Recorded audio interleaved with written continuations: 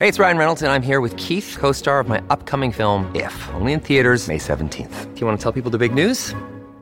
All right, I'll do it. Sign up now and you'll get unlimited for $15 a month and 6 months of Paramount Plus Essential Plan on us. Mintmobile.com/switch. Upfront payment of $45 equivalent to $15 per month. Unlimited over 40 gigabytes per month. Face lower speeds. Videos at 480p. Active Mint customers by 531.24 get 6 months of Paramount Plus Essential Plan. Auto renews after 6 months. Offer ends May 31st, 2024. Separate Paramount Plus registration required. Terms and conditions apply if rated PG. Great form by you hitting play on this podcast. Now, check out Same Racer, the brand new racing app for same race multi-tips. Same Racer. Download from the App Store and Google Play. Powered by Bluebet. Gamble responsibly. Call 1-800-858-858. Welcome to Inspiring Stories for Bauer and O'Day. Don't miss out on the little moments because the little things are everything. Hello, my name is Tim McMillan. Welcome to another episode of Inspiring Stories brought to you by Bauer and O'Day. Don't miss out on the little moments because the little things are everything. My guest in this episode is arguably WA's best tennis export. Casey Dell'Acqua now calls Sydney home, but we are going to claim her as one of our very own here in WA. She rose to number 26, a career high in the singles rankings, in the top 5 consistently for doubles. In fact, won a Grand Slam in the mixed doubles at the French Open and 7 times a Grand Slam finalist in the doubles category as well. And so many other career highlights that I'm looking forward to picking through with our guest in this episode. Casey Dell'Acqua, welcome to Inspiring Stories. Thank you. Thank you so much for having me. Just to touch on the WA, I am a true West Australian, will always associate myself as a good West Aussie. So you're just on a long holiday. Yeah, exactly. You can't take the West Aussie out of me at all. Absolutely. No. And you are from Woodvale. Let's break it down. Let's go right back to the start. I wasn't going to do it necessarily in chronological order, but now that you've just pointed to your Perth heritage, Casey, let's start with your early days. Woodvale Primary School was where you started strutting your stuff here in Perth. What are some of your early memories of growing up in Woodvale? Well, I have wonderful memories. I had a great childhood, went to Woodvale Primary School, went to Woodvale Senior High, played at the local tennis club there, Kingsley Tennis Club, which was actually opposite Woodvale Senior High School there. All my family lived either in Kingsley or Woodvale or surrounding suburbs. And, I have a wonderful childhood. I remember walking to school with my friends. I remember playing all of my local sport in that community.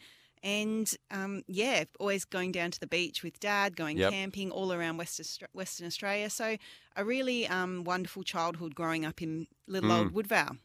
Were you from a tennis family? Is everyone in the family pretty handy with a racket? Everyone was a member of Kingsley Tennis Club, so including my grandparents, my nan and pop, and my aunties, and then my mum. My mum was a fairly good little player too, and my sister. So, yes, from a social perspective, we all love tennis as a sport. My dad played pretty high-level waffle, played 14 games for the West Perth Footy Club. Yeah. So was always spending a lot of time on the weekend down at the footy club as well. So sport was just always part of my life growing up. My brother also, close with him, 18 months apart, so we played a lot of sport growing up. So all I ever wanted to do and all I ever knew was sport, and that's all I wanted to do when I grew up was be an athlete. Often great rivalries among siblings in sports-mad families. And your brother, you mentioned, pretty close to you in age. How did he take it when you started kicking his butt on the tennis court? Well, I'm sure he's going to listen into this. So I'm definitely going to be claimed to be the winner in pretty much everything we did. His name's Ben.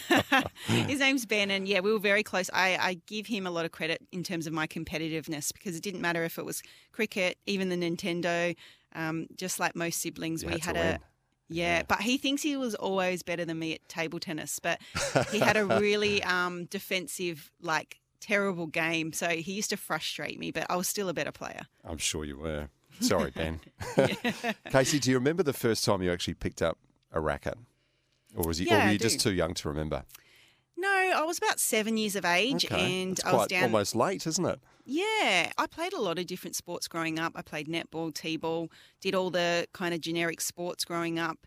But tennis, I was always drawn to it because I had my tennis friends down at the local club were a bit different to the friends that I hung out with at school. And yeah, my nan and, like I said, all my family hung out down at the local tennis club. So I remember picking up a racket, and I remember doing a lot of squad-based kind of training, team training. And I loved the sport from day dot. So yeah, I kind of have vague memories, but I remember always being very passionate and wanting. It was the one sport that I asked my parents to put me into and wanting to keep going back and play. And in terms of your heroes as a kid, when you thought, gee, they're my favourite player, I'd love to play on the circuit and emulate some of the things that they do. Who are your favourite players as a kid? Well, this is a really interesting question because people ask me this a lot. And the funny thing is I love tennis as a player, but I didn't really watch a lot of tennis. I watched a lot of AFL. And my family were all West Coast Eagles supporters. But you know how there's always that one kid in the family that tries to annoy their family and go for another team? Yeah. Well, that was me. So I started going for Carlton when they won the premiership. Yes, I know. Why Carlton? Well, they won the premiership in 1995, and I kind of jumped on the bandwagon with my cousin, and we just kind of I was Carlton. I was always Carlton. It used to annoy my entire family. Yeah, I bet you've been a bit quieter lately, though. Yeah, I have actually. But I always used to look up to Anthony Koutoufides. Yep. Steve Silvani, I had number 1 on my long sleeve Carlton jersey for years. And yeah, I was just a really passionate Carlton fan for years. And so I used to love just watching footy. And it's funny now that there's all this women's AFL and that it's interesting having a daughter now because she looks up to a lot of female athletes. But I guess back in the day, we only had male athletes to look up to. But so yeah. And then when I started to play more tennis and get into the sport, I looked up to more people close to my age, like Alicia Molik, Renee Stubbs, Sam Stosur. They were the kind of girls that I wanted to be a part of. I wanted to be a part of that group. So yeah, that was kind of my who I looked up to, which is a bit random. Yeah, when I asked you who your favourite tennis players were growing up, I didn't expect you to say Stephen Silvani and Anthony Koutoufides, but there you go. Through your high school, how did you balance? Obviously, you started to show tremendous promise the more you played, so much so, and we haven't quite got there yet, but, moving to the AIS at the age of 16. But through your high schooling years, how did you juggle your academics and your sporting pursuits? Yeah, so I was always... I loved going to school and I always did fairly well at school, but in the back of my mind, all I ever wanted to do was finish school so I could go and play my sport. So I always had great teachers that helped me, and I finished year 11 at Woodvale Senior High, and then I did get asked to go to the Australian Institute of Sport, and it was a big deal for me and my parents at the time. I was, did all my junior development in Western Australia, was part of the squads, had a great state coach, Milo Bradley, at the time out at the State Tennis Centre there, and it was a big decision for my parents to kind of almost let me go in a way as well. And I was thrown into this world that, I don't know, when you're a West Australian and you kind of feel like you're quite protected over there. And then I was thrown into this big bad world. So I left after year 11. And then, from that moment on, I never finished year 12, actually. I just became pro. I played my first Australian Open. High school dropout. Yeah, pretty much. Pretty much. Thank goodness I actually did okay in tennis because I didn't have much behind me. But I kind of threw all my eggs in one basket, and played my first Australian Open when I was 17 and then never looked back. What would you have done, though? You must have thought, God, if I wake up one day and, for whatever reason, I pick up a tennis racket and I can't do this anymore. What would you have done? What was your plan B? I didn't have a plan B, and that's actually quite daunting now to think about that because I didn't ever think I've really got to put effort into finishing year 12 because maybe I might get injured and that's now where I feel like we've made a lot of gains in tennis. I'm just specifically in terms of making sure our athletes finish their school, making sure that they have a backup plan because, I'm one of the lucky ones that, was able to really make a great living from tennis. But had I not, I would have eventually probably found something to do. But, I guess I was so driven. All I wanted to do was be a tennis player, and that was my goal. And it took me a number of years to find my feet on tour. But once I did, I was, off and rolling. And landing in Canberra as a 16-year-old, being pulled away from that supported environment that you had in Woodvale and surrounding suburbs, going from that to Canberra, being all on your own, all these new people around you, new training regime, no more school. How did you cope with all of that? Yeah, not very well, to be honest, in the first couple of years. It was tough because I got put with a family to live with in Melbourne. And I think I really battled through a couple of years of just finding, especially as a female athlete, you're always trying to find your way. And then I was kind of thrown into this whole new world. And I am really close with my family, my extended family. I had a great group of friends in Perth too. So, yeah, I really struggled. And I think I had a lot of doubts. Did I want to do this? Did I keep wanting to pursue tennis? How difficult it was. So I think there was a lot of doubt and a lot of my parents probably a bit concerned too, because I'd always travelled with them. They'd come to tournaments with me. So, yeah, it was definitely a difficult few years there for a while. But worth it, though? Now on reflection, yes, absolutely. Because had I not done that, I think at some point being in WA was okay, but at some point I had to make that jump for more opportunities. I was given financial support, which my parents needed because, my dad had a automotive mechanic workshop, worked his butt off so that I could have every opportunity. But when you were given support through Tennis Australia and through the Institute, I had to take those opportunities. So yes, looking back, it was a really good decision, but it was definitely a difficult one at the time. Yeah, and hopefully set you up for a career, travelling all over Australia, all over the world, with your racket in hand, trying to do your thing. So we'll get into that right after we take a break. Casey Dellacqua is our special guest. This is Inspiring Stories. Back with more in a moment. You're listening to Inspiring Stories for Bowra and O'Dea. Don't miss out on the little moments because the little things are everything. Inspiring Stories for Bowra and O'Dea. Don't miss out on the little moments because the little things are everything. Welcome back to Inspiring Stories. Tennis champ Casey Dellacqua is our special guest. Casey, you've talked us up to your teenage years, around about 16, 17. You've moved to Canberra, although sort of living in Melbourne and working with the AIS. At 17, you become a pro tennis player and hit the international circuit. That's a lot on the shoulders of anyone, let alone a 17-year-old. After the move from Canberra, how did you deal with that next step? It was really tough. I really battled through these years, and when I speak to a lot of the young females now, I kind of encourage them to even look at different options like the collegiate system in America and that kind of pathway, because when I look back on my career, from about 17 till I was about 20 years of age, I had no money. I was playing, at the ITF level circuit. I was getting support through Tennis Australia and the Australian Institute of Sport at the time, but in the same breath, I was paying for all my own flights, my own accommodation. There would be times where there would be 3 or 4 of us in one hotel room rotating who gets an opportunity to sleep in the bed. Otherwise, you're on the floor because who had the match the next day, because just to save a bit of money. And then I would often pack my bags for about 8 months of the year because you couldn't afford to fly back and forth from Europe to Australia. It was just too much, too expensive.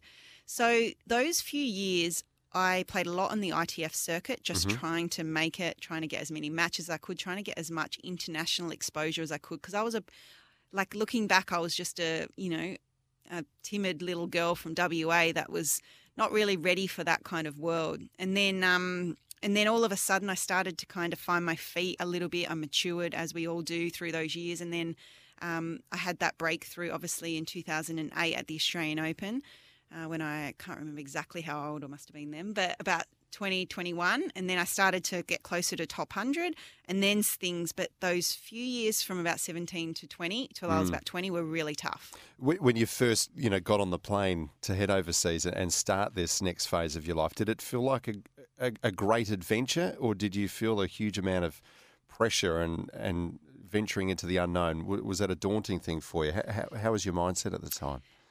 Yeah, I think part of me felt like it was a great adventure, definitely.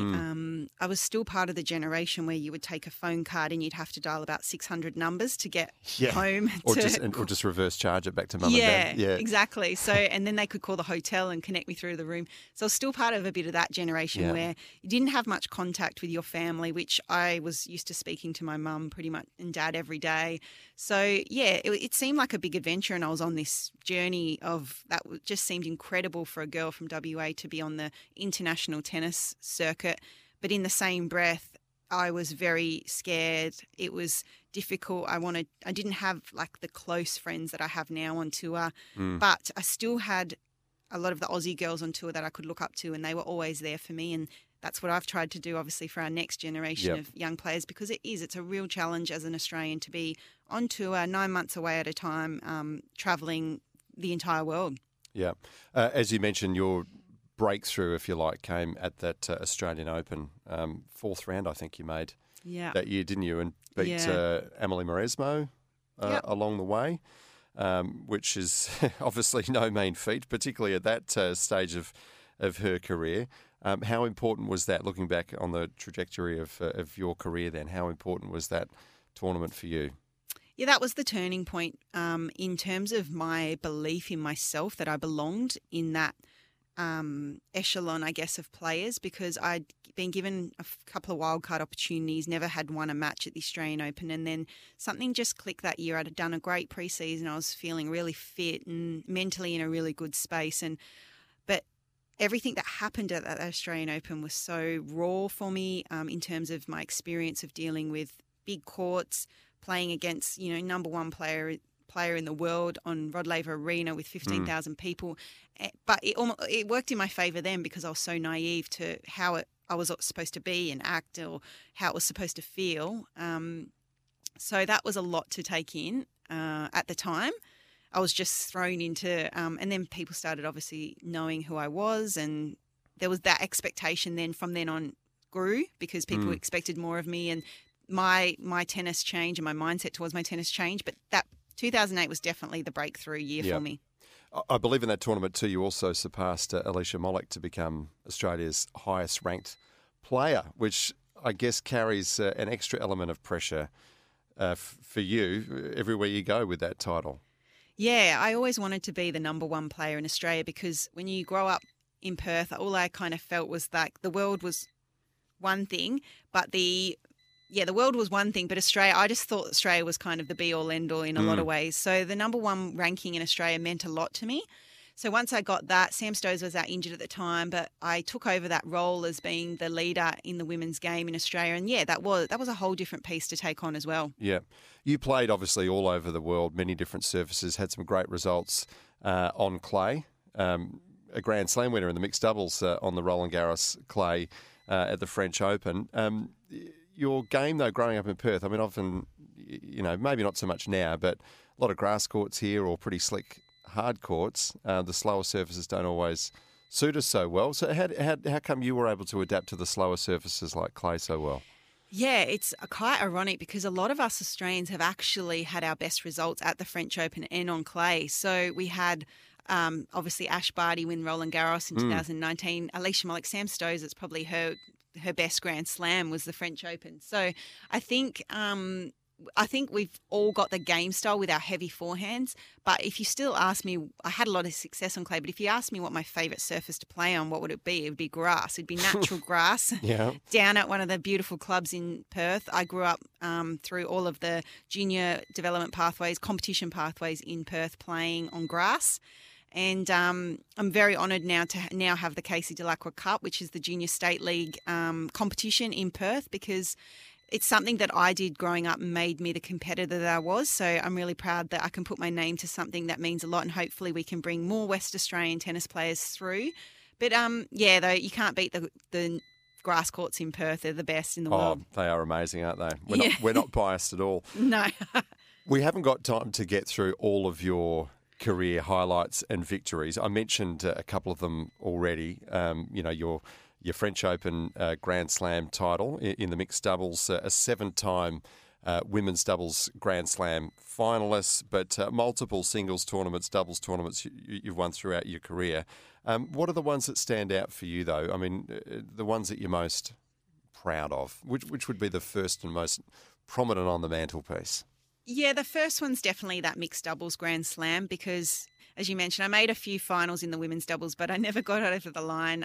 But definitely the French Open mixed doubles final is probably my proudest moment. It was very unexpected. I played with not a very well-known player, and just I think the thought of winning with someone just because we went out there, we worked hard, had a good time, and I cherish that a lot.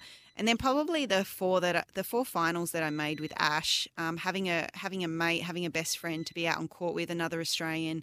I have good memories of them as well. And then too, at the Olympics, the Olympic Games were always pretty special. Yep. I had a great time at the Olympics too. So yeah, some fond memories in every level, but those in particular. Forgive me, Casey, I'm trying to recall the name of your mixed doubles partner in 2011. No, that's okay. His name was Scott Lipsky, and he Scott was Lipsky. Yeah, Yes. and he's an American, played a lot of college, and we just teamed up. How do you meet someone and then form this synergy that carries you through to a Grand Slam victory? Yeah, it was so unexpected. But yeah, we just texted and we said we could both get in on our rankings, and we said, how about we play? And I said, yep, sure. And that's the thing that I love about sport is I mean, as an Australian, we love an underdog, don't we? And I loved that Scott and I went into it. We got along well, and we just had really great communication. And I love that win for that reason, because we weren't expected to win. And that's what I love about sport, that when you least expect it, you can always have a win, and you just really got to put your mind to what you want to achieve. And we were able to do that. So it was very rewarding. Yeah, I can imagine. Casey, we'll get through more of your career highlights right after we take another break. This is Inspiring Stories. Casey Dell'Acqua is our special guest. We'll be back with more in a moment. You're listening to Inspiring Stories for Bowra and O'Dea. Don't miss out on the little moments, because the little things are everything. Inspiring Stories for Bowra and O'Dea. Don't miss out on the little moments, because the little things are everything. Should we bring Casey out? Is that what you're saying? She's got no choice. Get your butt out here, girl. No, I'm actually not loving this, Ash. And I'm like, It's all right. I don't even know where to go with this interview, to be honest. That was Casey Dell'Acqua with her good friend and one-time doubles partner as well, Ash Barty, courtesy of the Nine Network, that audio. We were just talking before we took the last break, Casey, about the synergy and the chemistry you need to be in a successful doubles partnership. You've obviously got a close bond with Ash Barty, although that was probably one of your more awkward moments there, I think you'll admit. But tell me about your friendship with Ash, and tell me what it's like being part of a successful doubles combination. Obviously, you've got to be more than just good players in your own right. There's got to be some magic as well, some complementary sort of relationship that you have, yeah? Yeah, absolutely. When so it started back when I was quite high up in the rankings, and a little old Ash, she was probably about 13 at the time, texted me and said, "Hey, Casey, they're going to give me an opportunity to get a wild card into doubles. Do you think you'd like to play with me?" And so at the time I thought, well, I could get in with someone with my own ranking, or I could play with a up and coming. And I'd heard a lot about how talented she was. So I took a punt and played doubles with her in Brisbane that year, and we made the final. And it was really, instantaneously for us, just a really special bond, and more so as friends, if anything. The fact I'm obviously 10 years older than her, and I'd been around for a long time, and she was this up and coming, but we had a real connection. She loves her footy, loves her AFL, and in terms of our families and what we connected over was really special. And so I thought, I really like playing with Ash. She's fun, and gee, she's not afraid to move around the net and do all the things that are sometimes female tennis players aren't willing to do, and they've played for years. So I knew she was pretty special as a tennis player, and how grateful I am I said yes at that time, because we had a very successful doubles career together, so many great memories, and then also just those 4 Grand Slam finals, as an all-Australian team to make every final, every slam. Like it was pretty special. We obviously would have loved to have gotten over the line at a few, but all in all, very, very grateful for our friendship and partnership on the court. Yeah. And I know you're a very upbeat and positive person, but I have to ask you, Casey, 7 times you made it to a Grand Slam doubles final, couldn't quite get over the line. No, thank you for reminding me that I'm a big loser. Look, I feel like a really bad person for that's okay. for bringing that. I mean, look, us mere mortals will never ever play Grand Slam tennis, so you're already in the 1% of the 1%ers. But I mean, 7 times. Did it become almost? Did it feel like you were, I don't know, cursed in some ways after a while? Well, yeah, it's a good question too, because I battled with it a lot when I was talking about retirement, because it was will there always be a bit of a question mark around my my career, and then at the end of the day, I thought about it and I thought, you know what, many people would love to make 7 Grand Slam finals on any given day. But to be honest, it never defined me. It would have been lovely. It would have been nice. I think there was a couple of finals that we played that I kind of got to a point after making like the 3rd one and the 4th one and the 5th one that it was like it was almost supposed to happen. But the moment then I changed my mindset the last few with like, well, no, they're not just given to you. I have to change my mindset and go out there and try and win them. And I felt better for those losses because I know in my heart we did everything we could to try and win one. But sometimes you just lose on the day and that's just sport. But there was a couple where I was a bit disappointed and frustrated because I felt like someone should just hand me with them because I kept making finals and life doesn't work like that. So, No. But yeah, I'm really, really proud of my career. And as I said, it doesn't define what I did or do. Like I'm really proud of what I've been able to achieve. And but one would have been nice. Yeah, indeed. You deserve it for getting to the final match on 7 occasions, I reckon. Give you a posthumous title. Yeah. One of your biggest victories, though, outside of Grand Slams was in Madrid. I mean, you talk about teaming up with people that you have, I suppose, things in common with or you enjoy playing with. Ash Barty seems an obvious one, but how do you team up with someone like Yaroslava Shvedova?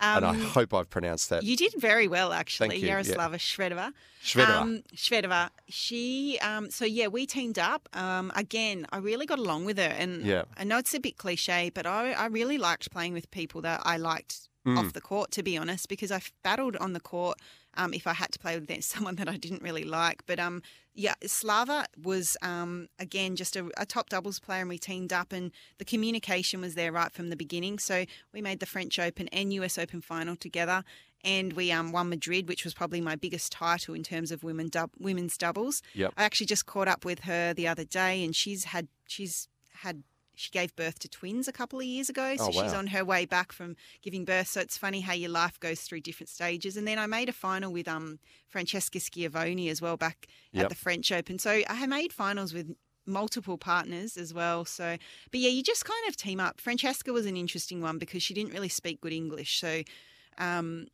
she said with the name Dell'Acqua, why don't you speak Italian? And I was like, well, we're going to, And I was like, true, my dad never taught me, but we're going to have to work our way through. And she honestly could not speak a word of English. So we'd just be giving each other high fives, thumbs up. And that was the level of so to make a final was quite extraordinary. You just had this understanding. Yeah. Yeah. So, multiple partners and all different, but all fun to play with. Is it, I suppose, a normal thing, for someone who's just fairly recently retired, someone like you, to still be good friends and in touch with your old doubles partners? Like, Scott Lipsky, who you won the mixed doubles French Open with. Are you still in touch with him?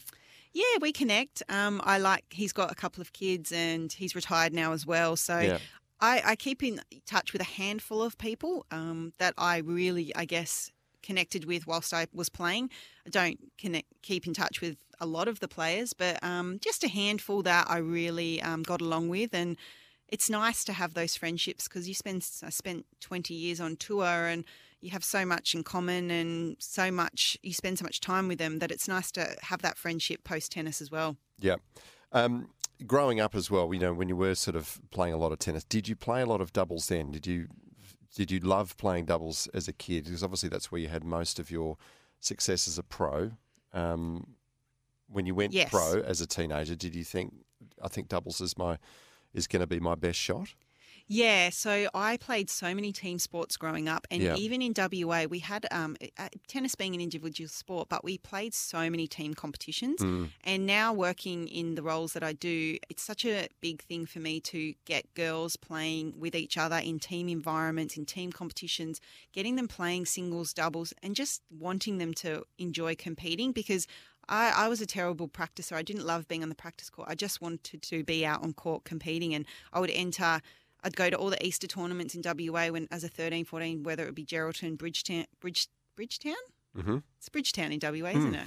Oh, you've been away too long, Casey. No, I know. You know what I was thinking about was that new show on Netflix, Bridgerton. Yeah, I'm getting confused.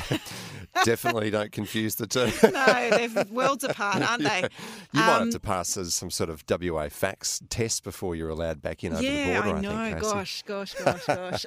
But no, Bridgetown I played in, Geraldton, a few Easter tournaments, but I'd enter every event in every age group. So I'd play the 14s, the 16s, the 18s, and whatever I could play, I just want to play. So it's a team has always been a big part of my life. And I don't mind it. I had a great doubles career, obviously, but I guess I was defined quite a lot by my doubles career. But I'm really proud of the singles career I had as well. But I loved playing doubles so much more. Well, 26 in the world as a singles player is phenomenal. Yeah, it was good. Yeah. Again, not many people can say that they've been to number 26 in the world, that's for sure. But talking about the team events, I know I've read comments from you before where you've said how much you loved being part of a Fed Cup squad and also playing in the Olympics. I suppose that goes with what you're saying then, being in that team environment. What's it like playing Fed Cup? And does that still go down as a highlight for you? 100%. It was the one event now that I sit down and I come to tournaments that I sit down with my friends and we laugh about and we have fun at talking about. We, after the ties, going out and having a few drinks and just being with your mates. Those are the memories that kind of stick with you, not when I was sitting in a room in the Middle East and trying to make my way on tour. Like, I don't have good memory. I have memories of being with my friends and having good fun, and that's what I had every time at Fed Cup. It's what I looked forward to, the 2 weeks of the year where you got to be with your team, and then the Olympics. And then I played a bit of world team tennis over in America at times. And even as an individual, when I had my coach, my fitness trainer, my psychologist, my manager, my parents, like that type of team as well was always so important to me. And I wanted loyal people around that I could trust. And it's something even now, post-tennis, that I always try and surround myself with a good team.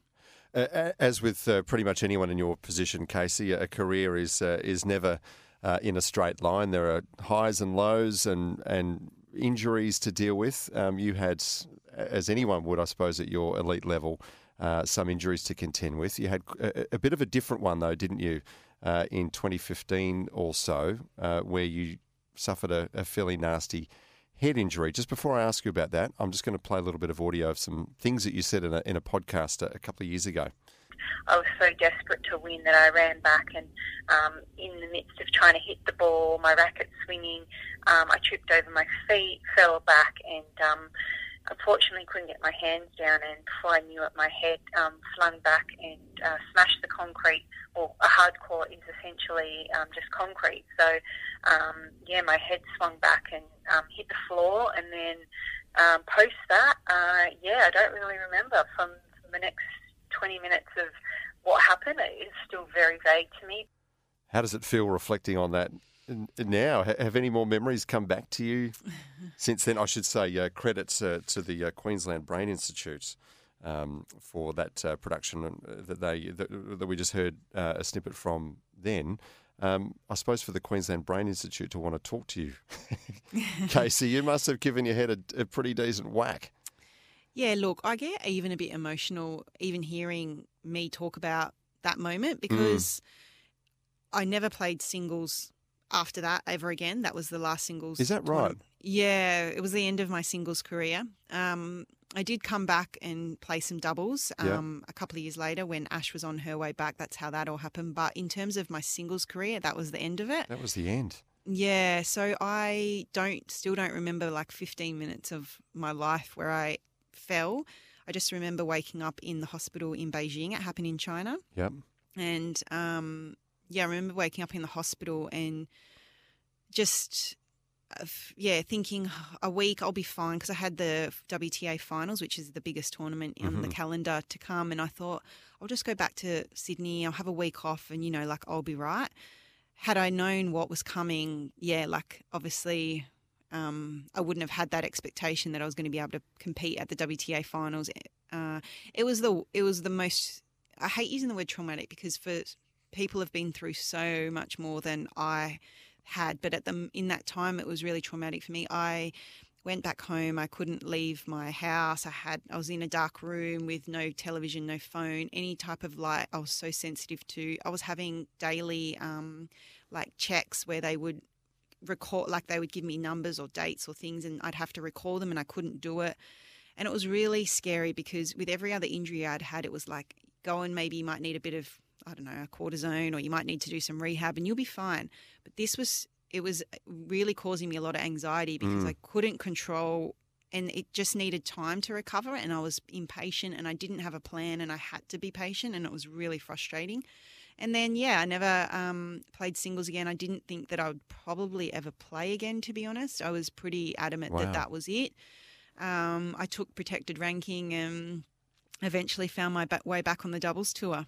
Wow. So it really was a defining moment for you. Absolutely. Have you been able to watch any footage of it? I mean, it sounds like something that you did almost instinctively, and you just got yourself in a proper tangle. And I've got footage of it. You described it well yourself. Have you been able to watch the incident? Yeah, I have now. Yeah, I've got footage of it, and it kind of gives me shivers watching it because. And then actually, just the other day, one of the WTA women that was there, the supervisors came up to me and she said, "I'll never forget the sound of your head smashing on that concrete." And I was like, "Well, thanks for the reminder." But it was very stressful. I had a lot of anxiety around my career, and like I said, I never played singles again, and I was just so fortunate that I played a sport where I felt the risk of having multiple concussions wasn't probably going to happen.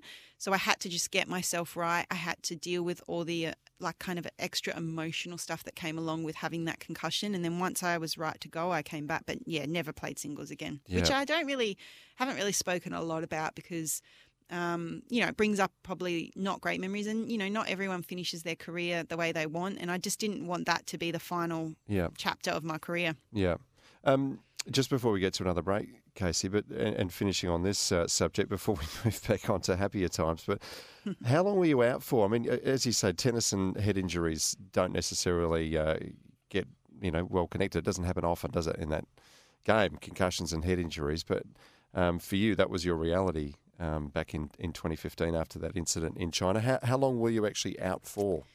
It was about 2 years. That's a long time away, isn't it? Yeah, so it was about 2 years, and then 2017, that's when Ash had taken her break, her kind of hiatus, and she came down to Sydney. We were obviously always still chatting, and she said to me, "I'm going to have a go coming back. Can you have a hit with me?" And I was like, "Oh, I don't really feel like I want to get back on the tennis court yet." But the stars aligned and I started to feel good on the court. So 2017, I got back on court and then started playing some more doubles with Ash, got back to top 10 in the world with Ash very quickly, and finished my career top 10 in the world, and have many happy memories. But a couple of years out of the game after that injury. Extraordinary. We'll take a break, Casey, and after that we'll explore some of your time post-tennis as well. Lots more to get through. Casey Dell'Acqua is our special guest.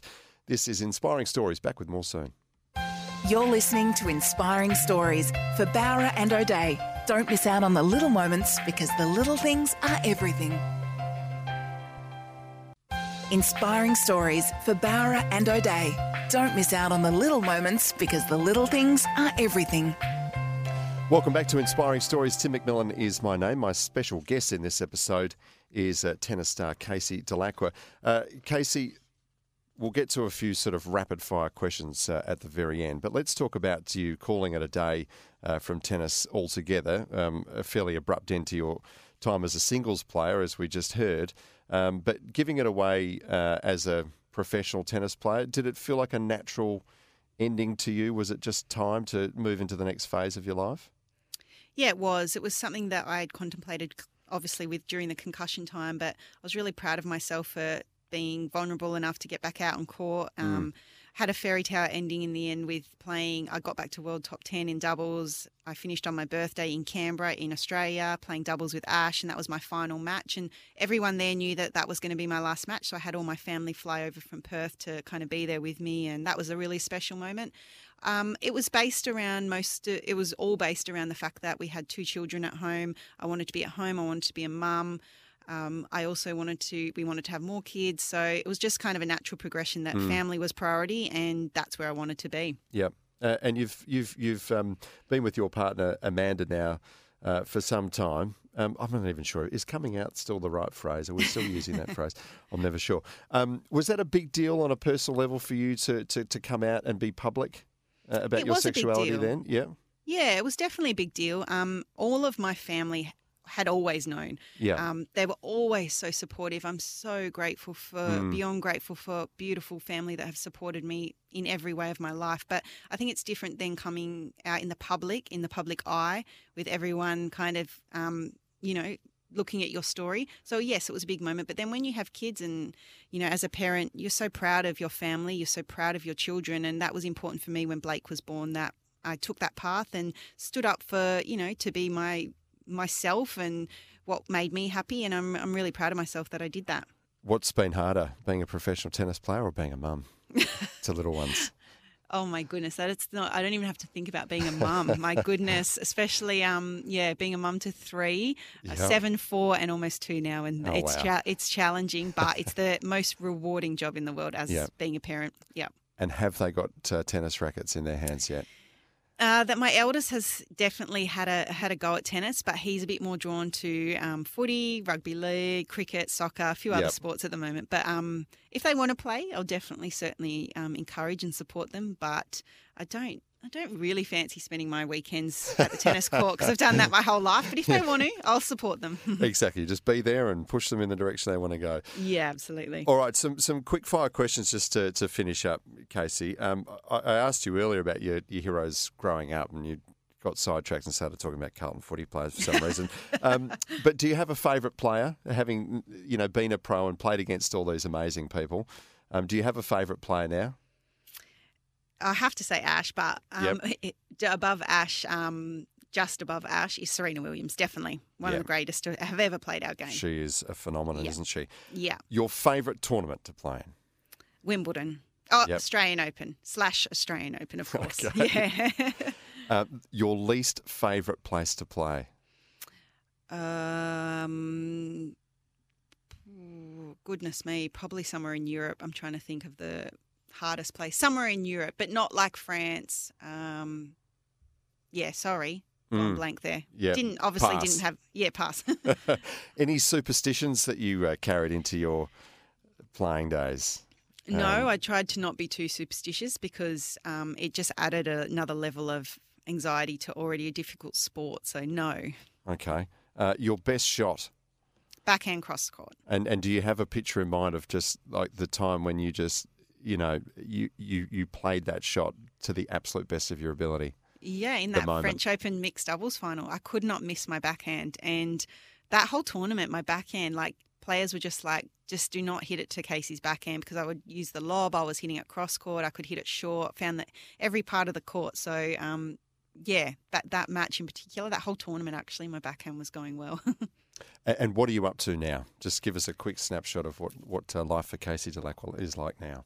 Mostly being a mum, which I love, and then I am the women and girls lead at Tennis New South Wales, heavily involved in the women and girls space, really trying to grow that next crop of players, and then working in the media as well, which I find still very nerve-wracking, but getting used to it.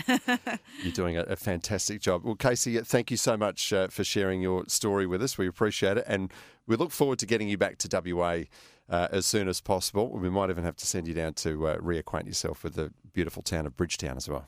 Thank you. Thanks so much for having me. I can't wait. Bridgerton. Casey, thank you so much, and have a great year.